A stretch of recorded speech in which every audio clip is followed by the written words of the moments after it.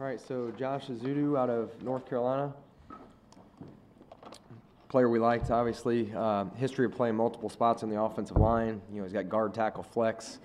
You know, again, we'll bring him in. I'm not sure. I'm not going to say exactly where we're going to start him, but we like the versatility that he can play guard, he can play tackle. You know, compete to start probably inside. You know, with outside flex.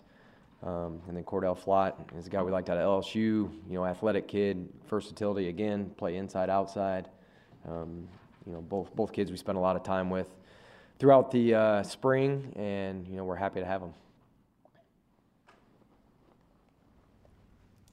How do you view your cornerback position right now? Like, do you think Aaron Robinson's a guy who can play, you know, 80 snaps a game, 60 snaps a game outside? Is he at that level? We're excited about him. Just getting to know him, just getting to see him move around the last couple of weeks, and I know, you know, that position group, the coaching staff's back, so yeah, we're excited about him. I'm not going to make any predictions or anything in terms of play time or any of that. You know, we still got a long way to go, but yeah, he's definitely going to be competing for a starting job.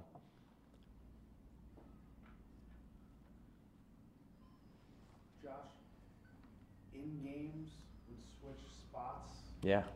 Same drive. Yeah, it was impressive. It was impressive. How rare is that? I mean, does that just jump off when you see that on? Yeah, it's rare, and I was fortunate enough to see him play live twice this year, Virginia Tech and Pittsburgh, and he's a big man, and it's impressive that again that you could play multiple spots, you know, not only on a week-to-week basis, but within a game, within drive. So yeah, it's very impressive, and he's an outstanding kid. You know, you guys will like getting to know him.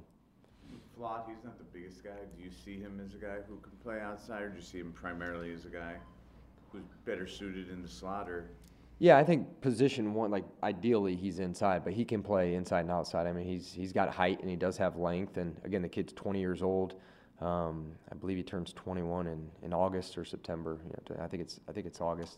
So still young, still developing.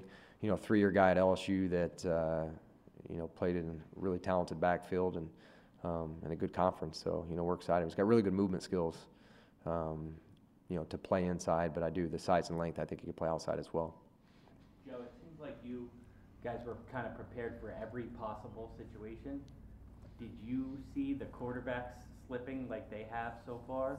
Like, I think there was one in the first 73 picks, and how has that affected the draft for teams like you who aren't picking a quarterback and guys are maybe going higher than you expected? Yeah, I'm a little surprised. I'm a little surprised that, you know, there's a couple guys that are still on the board. At least they are, you know, when I walk down here. So yeah, with all the pre-draft chatter and stuff, I assumed a couple of those guys would already be gone. So does that affect, does that, I guess, push guys that you had lower, does that push them up? Guys who had lower push up? Not really. Not really. Yeah, the quarterback position, again, the amount of quarterbacks that are taken, it's not like a different position group where there's high volume. So yeah, I wouldn't say that's the case there. Was there a point today where you started to maybe consider that because, hey, you didn't expect these guys to fall to this point?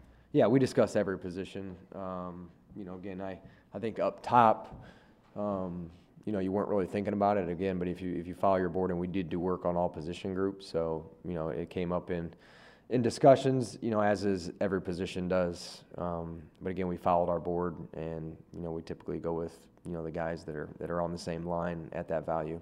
Does it bother you though that, when you're talking about those kind of guys that you guys maybe personally didn't see a lot of them throw? Yeah, no, we saw them all throw. We were at the pro days. I saw every quarterback play live this year. Yeah, so we did our homework. You have 5 picks left tomorrow, right? Is that right? 6? 2 4s, 3 5s, and a 6. What do you want to accomplish tomorrow? You know, you traded back and you picked up those pieces. What do you want to get out of tomorrow? Yeah, continue to build depth. You know, depth is important. You know, whether it's you know, backup role, compete for a starting role, or special teams. You know, 4th down is going to be important to us as well. So just continue to build depth and competition. How realistic is it, I don't know, that you make all 6 of those picks, or do you feel like you have the ammo that you could trade up now and maybe, you know, go get somebody? Yeah, we could do either or. You know, again, it's, you know, draft picks are currency. It allows you to move up, down, you know, whatever you may do into next year, you know, if something happens. So it just gives you flexibility throughout the draft. So, you know, I can't really predict it right now, but there are still guys on the board that we like. Joe, are you surprised a market for James Bradbury hasn't materialized maybe as much as you might have expected a couple months ago? No, I mean, we've had conversations about James. Teams have called. You know, he's still a good player and a good person. So, you know, the market is what it is. Have you received more interest during the draft? No. We didn't really ask you directly about Daniel's option. I think we asked like how it affected the draft. Like, why didn't you exercise it? I mean, it's obvious, but It was the best decision for the Giants. After our conversations, that was what we came up with for the best decision for us right now. Brian, will you look, I mean, assess, you know, after today and tomorrow morning and say, all right, we kind of need these positions, you know what I mean? Maybe not these players, but can we kind of look a little bit about these positions that we didn't address, you know what I mean, with these 6 picks? Yeah, we have conversations, you know, after every day of the draft relative to where we've set the board and needs. And if those two match, that's a great thing. And we're going to try to acquire as many good players as we can to try to make us competitive as we can. Ryan, how do you see the tight end role in your offense? It just depends. What, player? It depends on who we have. Yeah. So again, we have, I mean, there was times last year we played with 5 receivers. There's been times where we've played with 3 tight ends, sometimes 4 tight ends. I think when you put together an offense, try to build it around the strengths of the players that you have. And if that's a bunch of receivers, it's a bunch of receivers. If it's 1 tight end, it's 1 tight end. You know, there was games last year we went to the game with 1 tight end, 1 active tight end. I think probably the last 5 or 6 weeks of the season. So based on who we have, and look, there's a long time to build our roster too. It's not just the draft. We have, you know, a while here. There's a lot of different things that can happen. Joe, what do you look for in terms of traits out of a linebacker? Traits out of a linebacker? Yeah. Outside or inside? Inside, instincts, athleticism, range, speed. You know, again, leadership, communication. Anything else?